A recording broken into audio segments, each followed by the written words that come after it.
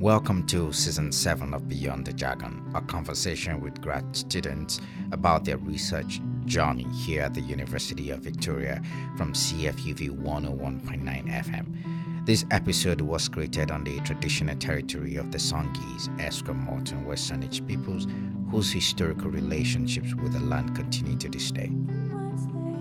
I am your host, Taiwo Afolabi.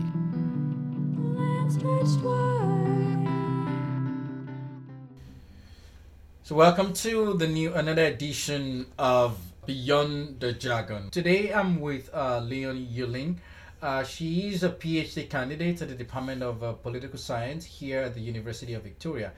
It's good to have you today, Lynn. Thanks, Taiwo.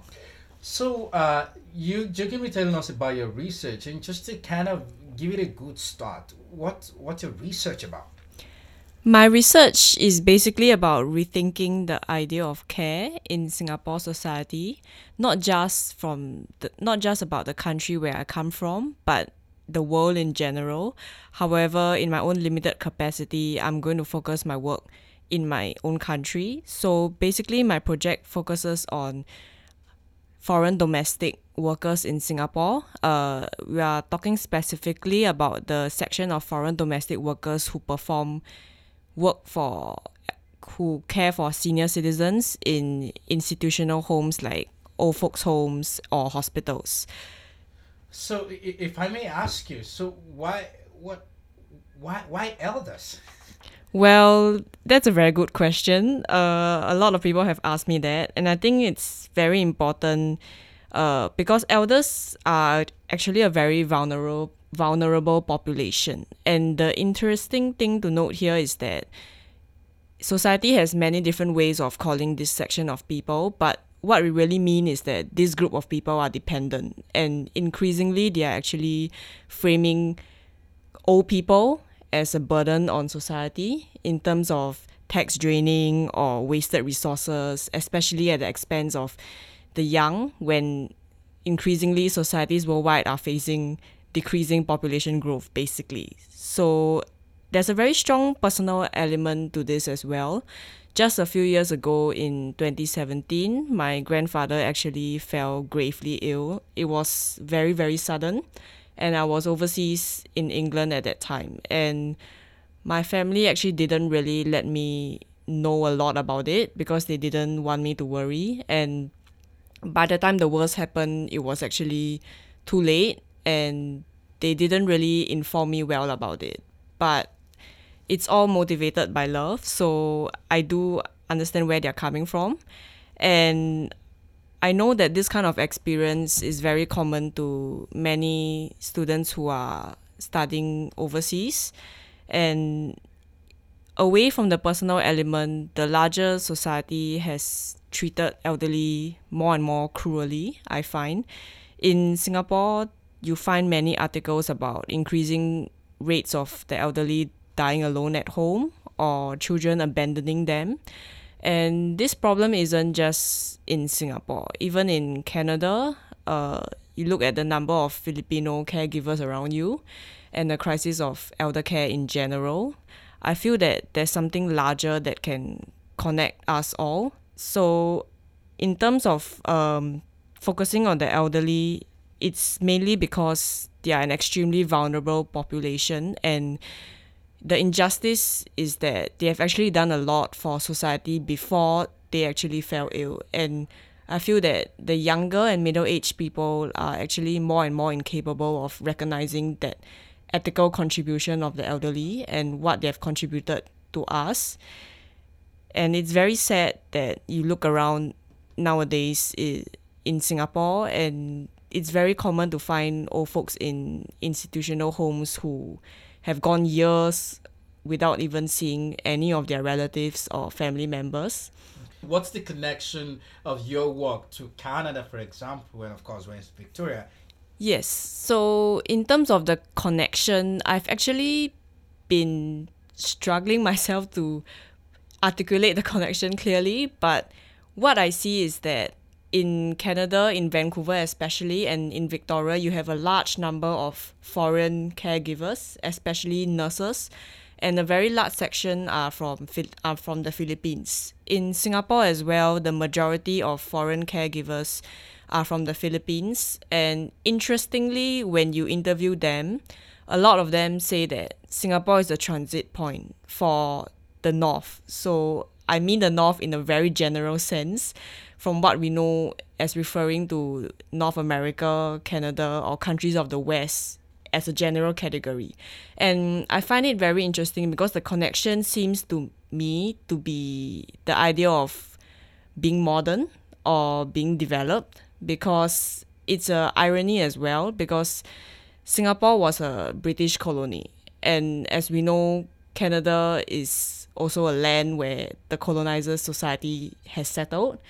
And in terms of the populations that are imported over to do the so-called dirty work of care, a lot come from other parts of Southeast Asia. So we were just talking about the Philippines, and I'm not sure about Victoria, but in Singapore also a very significant section comes from Vietnam, India, Thailand, and other parts of Southeast Asia. But the largest connection seems to me to be the section of Filipino caregivers who are preferred for their so-called affinity for caring for senior citizens. And I find that in terms of how the care migrants themselves articulate their own position, it's very interesting to see how they frame Singapore as a transit point to more modern societies. Interesting. And you just raised the idea of the migrant workers themselves. So which goes to my next question. I'm kind of wondering why migrant workers? Why are you interested in migrant workers? The Singaporeans or the Filipinos or the Vietnamese. Why are you interested in that population for your research? Migrant workers, especially for me, I feel that it's very important to examine the idea of being human in terms of nationality, because I find that both in Singapore and in Canada, when we talk about human rights or the people who should matter, we kind of subconsciously go back to the country we come from. So, this is a Canadian thing, this is a Singaporean thing. And of course, this kind of language is very common in speaking to our friends every day. But there's actually a very dangerous element to it, because these ways of talking and thinking actually have very real implications for the policies that we end up making. And we see that happening to our migrant population. So both in Singapore and in Victoria and many other countries in the world, you have a population who has become very developed and very well educated, so that they find the work of construction and care too demeaning for them, and they kind of resort to importing foreign labor from overseas. And these populations are seen as particularly suited for that so-called lower class care. And you see this in interviews when you talk to Singaporeans and Canadians about the workers that they have at home. They actually frame them in terms of national stereotypes, especially in terms of, the Philippines, people from the Philippines have a natural cultural inclination towards caring for people more. And it's also because they tend to have lower levels of education, and it's very easy to go into that kind of mindset without being aware that maybe your own society or your own ancestors were actually colonizers who made the migrant populations what they were. So a bigger question that I think our listener would really love to kind of understand would be, what do you hope to come out of this research? I think that's a key question. I mean, in terms of, at the end of this research, what do you want people to know, or your readers or listeners or whoever that's going to pick in your research to read or to hear? You want to share with us why this matters to you and what you want them to get out of the research, or what you hope to learn out of the research? Yeah, so my personal goal for this research is to improve the social justice outcomes for this section of migrant workers in Singapore. So my research is actually basically centered around political organization for migrant workers in terms of of course, I'm going to find people, the migrant workers in Singapore, who are willing to participate in this. And after being in Singapore for almost all of my life, really, I know that there are migrant workers in Singapore who would be interested in cooperating with me for political organization. And my hope is that perhaps we could make like a project or a document, depending on how my participants want to do this thing, and present it to someone in the government or someone who is involved in policy making, so that they can at least consider the perspectives and voices of migrant workers towards care.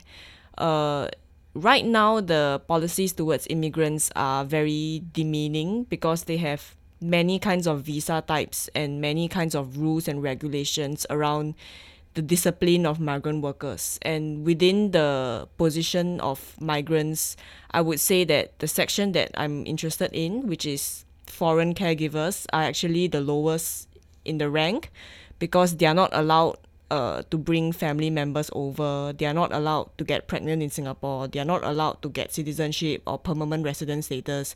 They are not allowed all sorts of things that what we see normal humans would deserve. So my aim is basically through this project to find a group of migrant workers who would be very passionate about improving social justice outcomes and using me as a Singaporean citizen and a very active organizer actually in my own society as kind of like maybe a platform to improve their arguments to the government basically.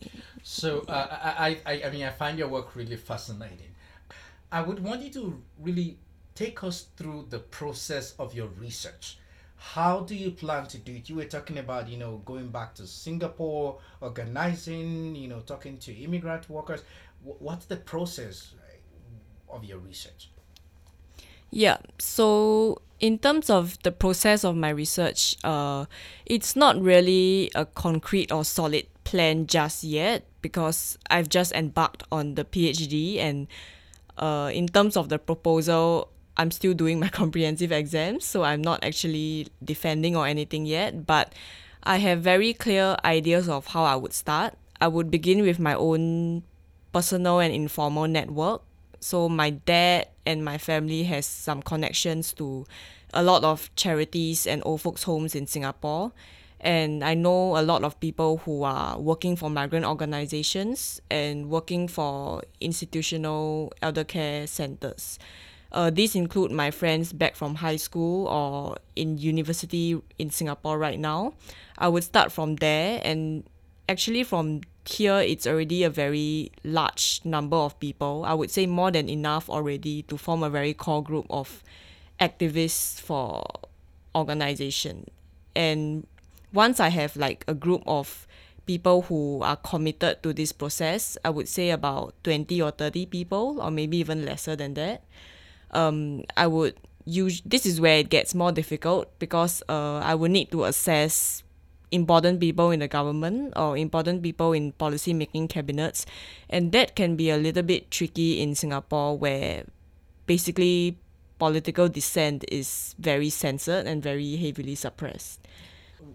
In terms of migrant immigration policies, where do you see the discrepancies that is affecting migrant workers, specifically those that are caregivers in Singapore? And perhaps you might just want to speak to what that means in the context of Canada too. Are there differences in immigration policy for immigrant workers, and what does that mean in connection to that? I mean, even specifically for Canada.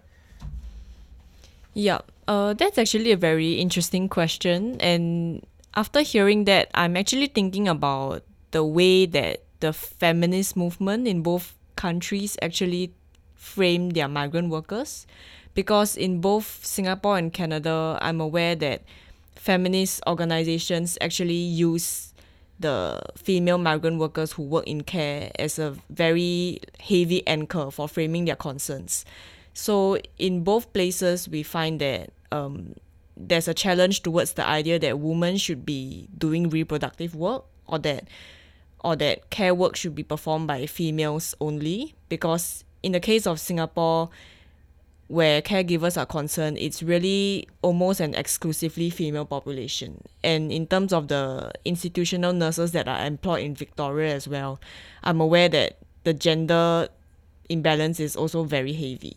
And I find what is important is to look at the differences in both countries, but also how they are similar. So in terms of the differences, I find that Canada in general is maybe perhaps a little bit more open towards extending rights to foreign workers. So in Singapore, they are actually banned from establishing any roots whatsoever to the country. Every 6 months, they have to go through compulsory medical checks. And if they're pregnant, they are immediately deported. And employers here have to pay all sorts of security deposits or levies to have a foreign worker in their homes. And basically, the idea of human rights doesn't really apply to foreign migrants in Singapore, which is where I think Canada does better. But in the larger picture, I think it's very important to question that, maybe Canada is more hypocritical than they would like people to believe, because in the end, you have the live-in requirement, which is common everywhere.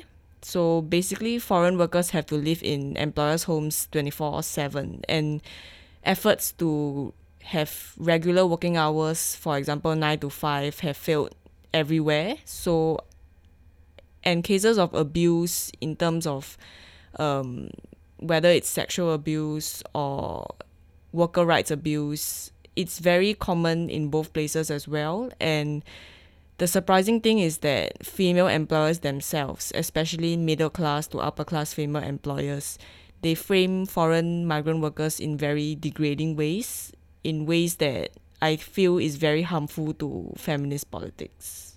Interesting. So, how would you relate yourself to this work that you're doing?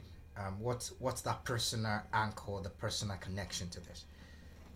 The personal anchor for me as a feminist political organizer in Singapore would be to kind of question the aims of the movement itself. So I'm not specifically talking about Victoria here, but in terms of how I connect to my own work, Singapore has one and only one feminist movement, and we don't actually call it a feminist movement, we call it a women's rights movement, because feminists in Singapore are very hesitant to use that category because there are very negative connotations around what that means, in terms of a very white feminism or being very exclusionary. And we're talking about white women talking about women of color in very degrading ways, which is something that Singapore feminists are very well aware of. So in terms of my own position to this research, I would find that it's not just the colonial aspect of it, in terms of white feminists questioning whether we really have feminism, but also in terms of the class aspect of it, because personally I come from a very privileged background actually, and it's very easy to think that I can speak for other women about what they need or what they're lacking in their life, or the fact that maybe they're not sensible enough to know what is good for them, which is a very common way of talking about women who are less fortunate than women like me.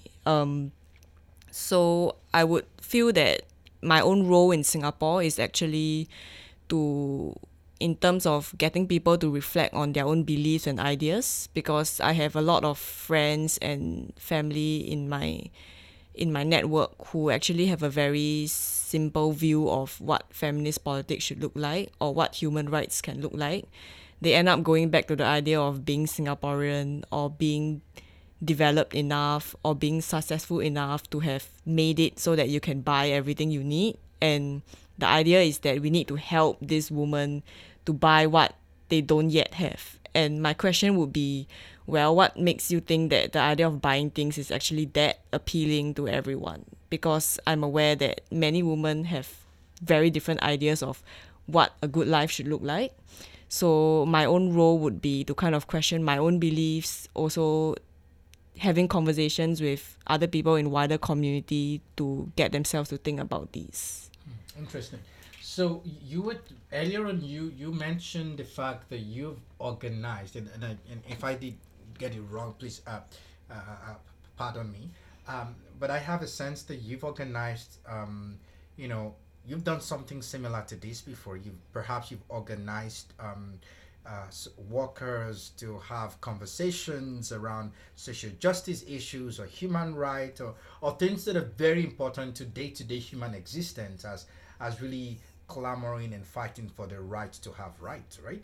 Yeah. I wonder if you can just give us one or two examples of your previous work that you've done this before. Sure. So here I would be very interested to point out that the LGBTQ movement in Singapore, we have the Pink Dot movement, which I'm aware is also existing in Toronto and Vancouver and many other places in the world. I actually helped to organize the Pink Dot movement starting from when I left Singapore actually. So back in high school, I started the first time and I've been doing it a few years now. And where foreign migrants come in is that the protest in Singapore actually does not allow foreign citizens or people who are not Singaporean citizens or permanent residents to enter the space. We call it the Speaker's Corner. It's a very public square in Singapore which has a very strong historical meaning. But basically when we have protests there, it means it's a national issue. It's a huge, huge thing that we want the world to see or whoever wants to report it to see. And basically the struggle is I'm struggling to get foreign workers into the space because when we talk about LGBTQ rights, there's a lot of romanticizing around it or a lot of hype around it about how people have the right to have different sexualities or express different genders or to be multi-spirited. And all these is, of course, worth fighting for. But in Singapore, you have a tendency of there's always issues of race and ethnicity. And you find that people who are not Chinese, who belong to other races, because the Chinese are the dominant group in Singapore, they somehow get framed in a way that maybe they are not as deserving of the rights that Chinese should enjoy. And in terms of organizing the Pink Dot movement, foreign migrants are always a struggle to include because by law, they are not allowed in the Speaker's Corner. And if they want to risk being involved, chances are they are going to get arrested. And if that happens, what will happen is they get deported immediately. And it's like a very huge tarnish on their employment record. So you can be sure that chances of finding employment elsewhere are not very high. But what we have done so far, or what I've helped to do in the past few years, is find ways around the rules of organization to include them. So in 2018 for the Pink Dot movement, I actually made the idea of extending the protest to over 2 weekends instead of just 1 weekend. And what that helped to do is allow thousands more foreign migrant workers who wanted to participate, they could do so because the original protest was scheduled at a time where not everyone could participate, and the laws that the government put forward to organize only applied to the duration of the protest. So what I did was basically kind of make it a more informal event where I kind of overextended the official duration by a week so that all sorts of workers or anyone who wanted to come really, they could just set up their things outside the picket line, and it actually helped a lot more people come together. And from there, I think we got a lot more people who would want to be involved in the 2019 movement as well, which I'm currently helping to do. Really thinking about your research and what that means to the people out there, what are the challenges that, so some of the challenges that you have faced or expect to face while you're doing this work? The challenges that I'm expecting to face, I would feel, actually there are a lot, but I would like to start with maybe the more formal aspect of it. So formally, the number of people doing my kind of research are very small in number, and it's actually a very hard to assess space because old folks' homes or hospitals charity homes in Singapore, they are very overstretched and understaffed, and usually they don't have time to actually entertain researchers. So I'm looking at going in as a volunteer or as a social worker, which I've already done, and doing the so-called field work on the side. But it is also a challenge also because there are not many resources out there which can guide me for how to do this research, because the number of academics in Singapore who have done this work are very few in number, and I've talked to them, but we're talking about 2 to 3 women only, and I can consult other resources in Victoria. So for example, Geraldine Pratt at UBC, she's done a lot of work with Filipino caregivers, and I've had a few email conversations with her. But to be honest, it's not the same as having someone who has done that work in Singapore. So I would say in terms of resources, there's not a lot. In terms of institutional access to the fieldwork setting, it's also pretty challenging. But what is lucky is that I have pretty good connections to that network in Singapore. So it is a challenge, but I feel that at the end of the day, I would still be able to talk to the people that I want to for the most part. And that's the more formal aspect. But in terms of the more personal aspect, I would say it's a heavy burden on the heart as well, because the fieldwork, I think, would be beyond depressing really, because you have to watch situations where old people are being abandoned or being treated badly, or when they tell you stories about how their children have not seen them for 10, 20 years, or how they have just been thrown into the old folks' homes, when actually they have been taking care of them selflessly throughout their childhood. And then when their children reach a point where they are supposed to be taking care of their old parents, they actually very selfishly just throw them away. And I think that witnessing that time after time would actually take a toll on myself as well. But I think there are ways to cope with that, whether it's talking with friends or talking with my own family or talking with other people who have been through this. I think it can be managed well. And I think it's also important because there's the human element of it. And yeah. Oh wow, thanks. It's really interesting to hear the work that you're doing. How do you think your research would be helpful for us in thinking around these issues in Canada? Yeah, so I would say the larger issue for both Singapore and Canada is to go beyond a way of thinking nationally, but there's a very complex process to that, which I shall try to elaborate.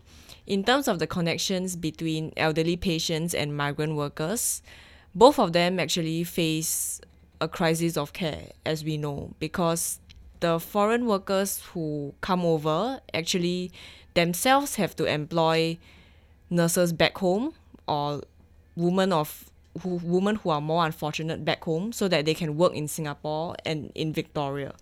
And as for the elderly, they are the ones who actually are at a stage in their life where they need to be cared for, and all of us are going to face that somehow. And in both Singapore and Canada, you have a situation where sometimes the caregivers themselves are also physically not that healthy, or they themselves have had some illnesses that need to be cared for, and they can't really do that because they need to be working to support their own families back home. So how I see the elders and the care migrants as being united is that both of them actually work around concerns about the need to care for people, because caring for family members is a duty that everyone in the world has. And what our society has done is basically kind of import lower class people over to satisfy the needs of the higher class while not questioning that at all. And in terms of the connection between both countries, I feel that for both of us, the important thing here is to go beyond being a Singaporean people or being a Canadian people, because in terms of the real policy implications, it's very common to segregate those rights to people who are only citizens. And I feel that if we look at the chain of connection that unites us in terms of the labor importing and exporting, there's actually a lot that can actually bind us together because we are all united by the need to love and care for the people that we want to stay alive. So I feel that for both Singapore and Victoria, the challenge is actually to see those connections between the elderly patients and migrants and to minimize the way of thinking nationalistically. Because when I've talked to many elderly patients in Singapore, a lot of them themselves also talk about foreign workers in very degrading ways. And they themselves are faced by a crisis of care. And the irony is that they don't realize that the people who are caring for them, color and class aside, actually are united by the very same concerns. Interesting. Well, for the past 30 minutes or so, you've been listening to Lynn, whose current research has been focuses on social discrimination of migrant workers in the elder care sector. Lynn, are there last thoughts before we wrap this up that you want the listeners to know about your work or about your personal connection to what you're doing, or about how you hope your work will unfold as you go forward with it? Any thoughts? Anything you want to last thoughts you want to share? Last words? Yeah, thanks for that. I think what is really the most important to me in terms of my own society and also in Canada is to question the idea of being a developed society, because we all know how countries are being talked about as developed or modern, and then some are not so developed or less modern. Well, the way that is being framed is around the idea of how well people can buy things. And in terms of my own society, we have a very Confucian heritage. In the first place, the fact that care services and caring for the elderly has become something that you need to buy to be able to get is actually a very depressing thing.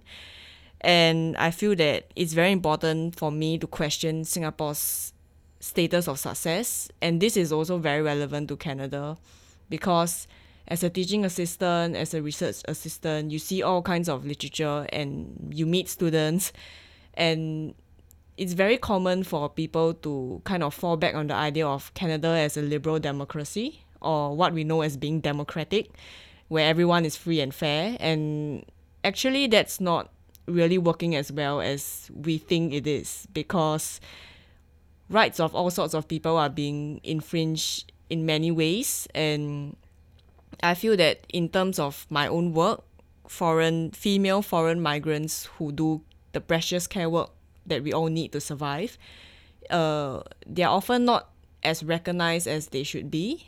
So I find that both Singapore and Victoria can kind of reflect on themselves. I'm talking about wider society in general, and the fact that Singapore themselves have come from a very colonial and capitalist background that we have actually failed to question, because we have actually been more successful than the colonizers themselves at buying things and satisfying our material wants. And we have used that as a way to argue that we have succeeded the most in Southeast Asia. And I feel that that relates a lot to Canada's idea of being developed. And it kind of goes back to the whole idea of the fact that everyone in the world should aspire towards modern or practices of modernity. And the way that care is being framed as dirty or demeaning is very, very related to that, because the idea is that people should be able to just buy what they want so that they don't need to work as much. And that would be the ideal state of maybe minimizing your working hours so that because you have enough capital to get what you want. And I find that for both Singapore and Canada, you really need to question that idea of being at the forefront of the world, because the way of life and the way that we think we should live actually has lost a lot of moral underpinning.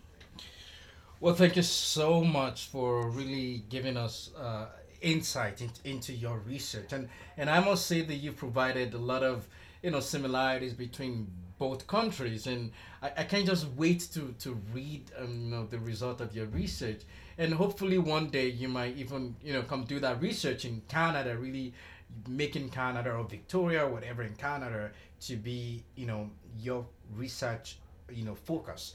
On this note, I really want to say thank you so much, Lynn, for taking the time to share your research with us on Beyond the Jargon.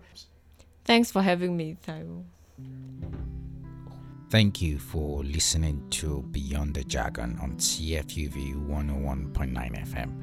For interviewees' contact information or to listen to this episode again, visit cfuvpodcast.com. You can also subscribe, rate, or review Beyond the Jargon and other CFUV podcasts wherever you get your podcast.